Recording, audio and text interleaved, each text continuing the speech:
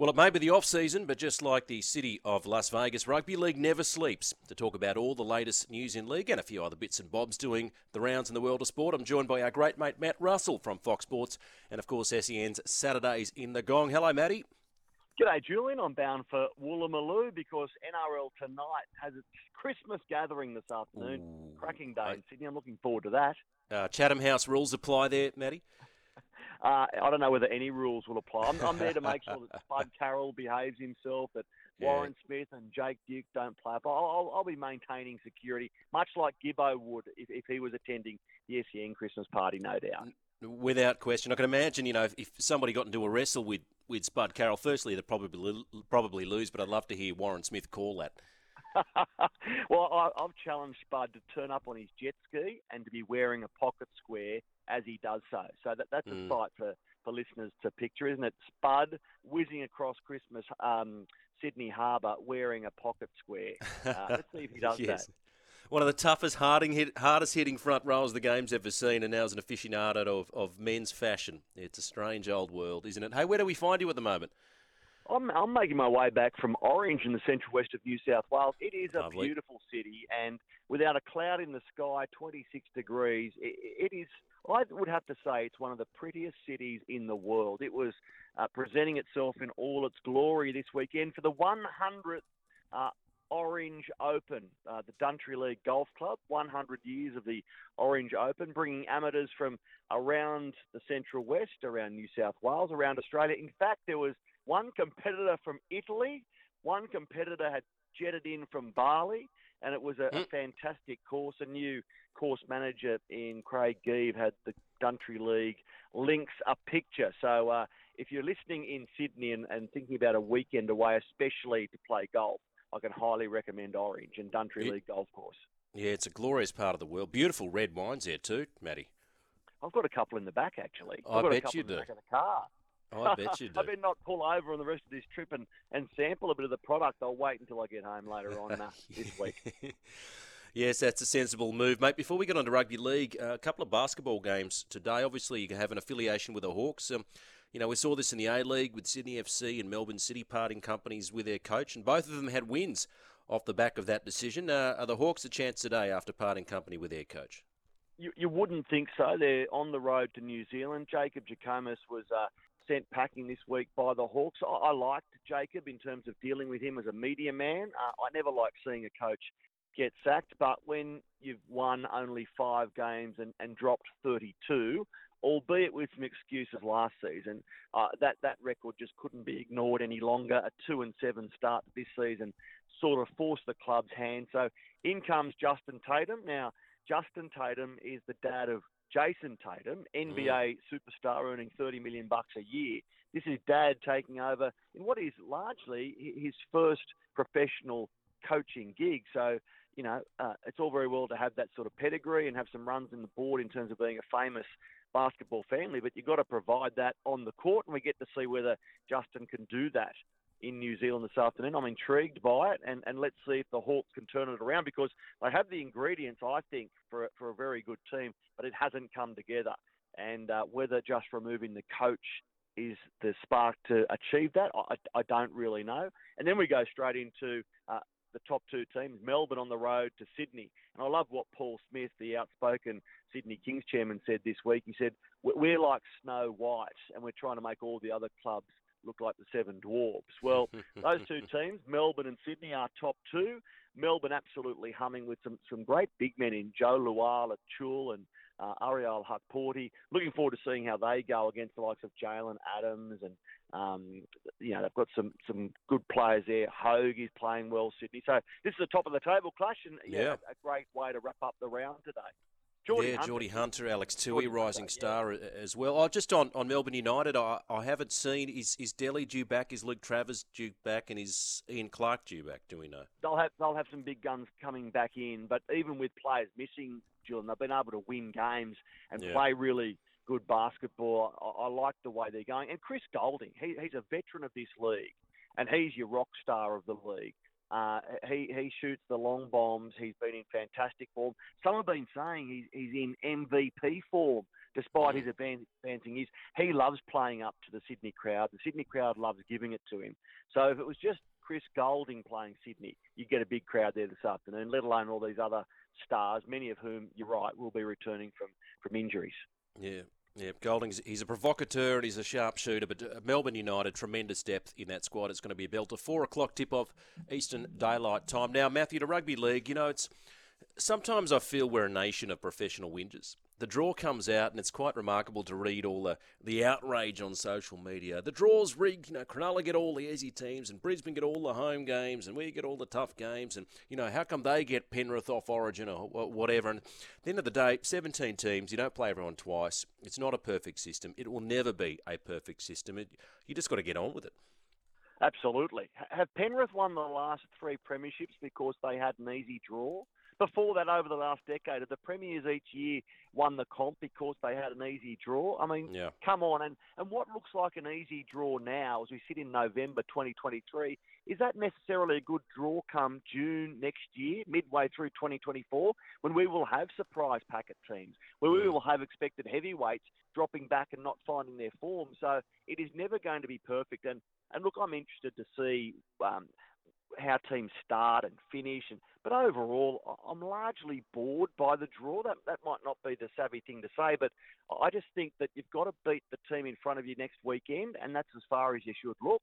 Okay, Cronulla do seem well served, but Cronulla have been disappointing in the big finals games at the end of the year. That should be their fans' only priority. That should be the only priority of opposition fans, cursing that they have been kissed on the arse by an angel, so to speak. So, look, I wouldn't read too much into the draw. It's a bit of, it's a bit of a headline when it comes out. It's a bit of fairy floss for the rugby league media when you haven't got a whole lot of other stuff going on. But come on, don't get too head up about it. Look forward to summer. Look forward to those days on the beaches without fretting about the draw, for goodness sakes.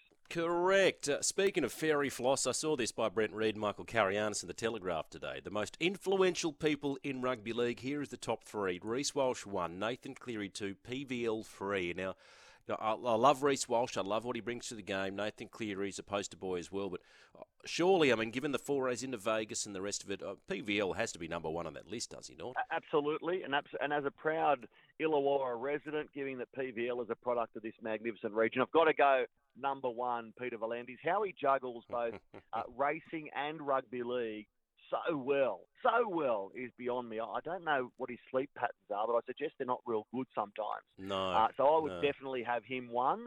And to use racing parlance, I'd have him at the finishing post, and the field yet to hit the clock tower at Flemington. He's that far ahead at the moment, Peter V'landys, in terms of being the most influential figure. Where was Latrell Mitchell in all of that? Because he was described a bit like the rock star of rugby league at times last year and the season prior. He's fairly influential, I would have thought. At a club, yes. It's fairly influential. That is true. At the end of the day, as good as all these players are, and we marvel at their exploits on the field, he's not the one that's rubbing shoulders with American presidents and Australian prime ministers and some of the most influential business people on the planet. I think that elevates PVL to the top tier of the podium. I would have had some television executives fairly prominent in that list as well, given that, that rugby league is such a great television product and they sort of lean on each other. They walk hand in hand. So, yeah, PVL's 1. There'd be some television executives very close behind, and then some leading players, and onwards and upwards from there. Interesting story. This doesn't go away. Weeks after leading New Zealand to that historic test thumping of Australia, Michael Maguire back in the news, Matty, facing mounting pressure from influential figures to hold on to his job. He sort of maintains that, the calendars are pretty separate, can juggle both the Blues gig and the New Zealand gig. Do you think that's the case?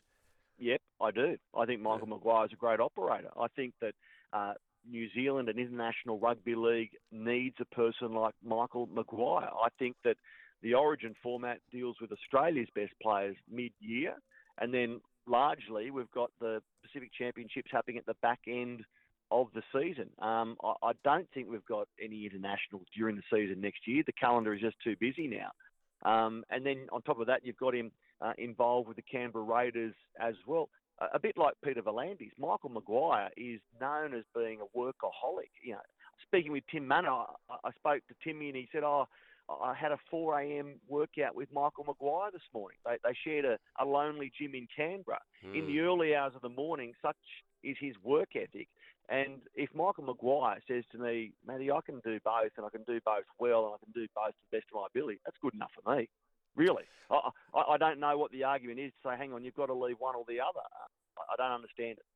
Yeah, and likewise, I go, at the end of the year, he could be coaching against some of his Blues play. Well, so be it. I mean, we've had that historically when club coaches have coached the Blues side, and I'm not sure it's in any way, shape or form detracted from the spectacle that is Origin. Of course, silly season, November 1 has passed, and there are players on the market. Yeah, Jerome Luai, of course, a big one. Shane Flanagan's come out and said, we're very interested in Joey Manu and Tom Dearden and Helam Lukey. They've just signed Eisenhuth as well. But Ezra Mam, the other one, it's due for a massive pay upgrade. Now, no big surprise, Wayne Bennett, the Dolphins, have raised their interest in the Broncos 5'8". Yeah, write your own ticket. If you're in the halves and you're off contract at the end of this year, you will have a long line of suitors before you. Just before we leave Michael Maguire, I was just thinking, rugby league is full of conflicts of interests and hypocrisies. The more I think about it, I've got no doubt he can do both. But back to Ezra Mam and Jerome Luai and others. Yeah, if you're a half with some form on the board, write your own ticket, and that's something the game, I suppose, needs to look at going forward. How are we going to create more halves? But Ezra Mam, obviously, if he goes to the Dolphins and Wayne Bennett, he stays in Queensland. It's been a rapid rise for Ezra Mam, hasn't it? Topped off with that grand final hat trick. And I expect to pick up papers and look online and listen to radio and watch television and hear any number of clubs linked with him before the deal is done. I bet a St George Illawarra fan like you, Julian, would love to see him parachute into the Red Bee. Well, I'm not sure it's going to happen. It'd take a lot to prize him away from Brisbane, as it would take a lot to prize Luai away from Penrith, of course, and Manu from the Roosters for that matter. But you never say never. You're right. He's a star on the rise. He's only going to get better, and you're 100% correct. High quality halves, top shelf halves are a rare commodity in this game at the moment, and they absolutely can write their own ticket. One more very quickly, Matty, before we let you go. Now, Rugby League, we talked about PVL, we mentioned Vegas. No pads, no helmets. Did you like this promotion? I did. I really. It's got to be something that's going to appeal to the US market. And I thought it was simple. I thought it was concise. I thought it showcased the game. Okay, there were a few hits maybe in the advertising campaign that wouldn't be sanctioned by the judiciary. Who cares? Who cares? As long as it helps sell the game in the US, yes, it might be a bit hypocritical, but again, the game has been built on that. So don't get too head up. Don't look for a reason to get enraged. Just enjoy the advertising campaign, and it's going to be quite the week, maybe the fortnight in Vegas, isn't it? I'm really looking forward to seeing how it unfolds. I'm looking forward to seeing how the teams who go to Vegas then back up in the next few weeks of the competition. I know they're going to play each other. The draw has been structured around helping them return to Australia and integrate back into the competition. But it's a risk, yes, but if you don't take risks, you won't gain anything. And I think it's great that the game has done that, and I can't wait. It's funny, we're still wrapping up 2023 by going to the Fox League Christmas party, or the NRL Tonight Christmas party, but 2024 will be here in no time, and it will be another marathon season, starting second week in February, right through until the back end of October by the end of the Pacific Championship. So there'll be no shortage of rugby league. All I can say is, Julian, just enjoy this short off season, because we'll be back, and we'll be back to Vegas in no time at all. Yeah, they're getting shorter. Absolutely. Enjoy the Christmas party, and let me know who spends 10 in the bin. I hope that Spud doesn't spend 10 in the harbour. That's all I hope. It comes off in the jet ski. Good on you, mate. Thank you for your time this afternoon, as always, Matty. See you, mate. There he is, Matt Russell from Fox Sports.